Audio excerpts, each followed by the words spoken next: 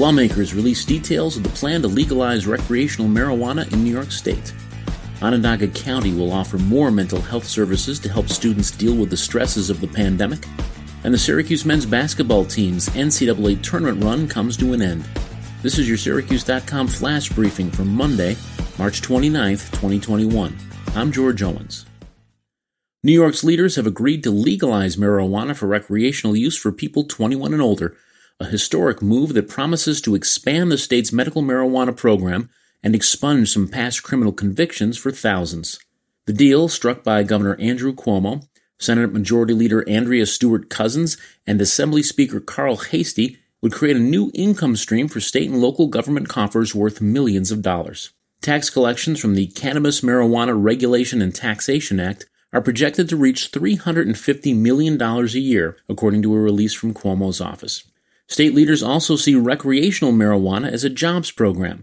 Cuomo's office says the new industry could spawn 30,000 to 60,000 jobs across New York State.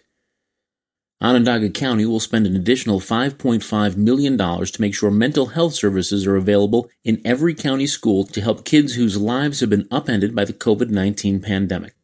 The pandemic has fueled an increase in child abuse, addiction, and a 15% increase in 911 mental health calls, according to Onondaga County Executive Ryan McMahon.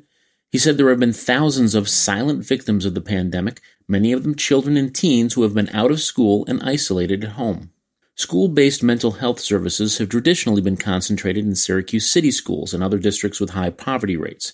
The expansion will make those services available in every school in the county. McMahon said children from every socioeconomic background suffer from mental health issues. There are currently 117 clinicians, social workers, and other mental health staffers working in county schools. The extra funding will nearly double that number to 210. The clock struck midnight on Syracuse's Cinderella run through the NCAA tournament on Saturday with a 62-46 loss to Houston in the Midwest Region semifinals. Syracuse barely snuck into the tournament as a number 11 seed and then promptly knocked off number 6 seed San Diego State and number 3 seed West Virginia to advance to the Sweet 16. But the Orange's stay at the Big Dance ended with a loss to the second-seeded Cougars. Houston's defense, which ranks second in the country in points allowed at just 57.9 per game, held Syracuse to a season-low 46 points.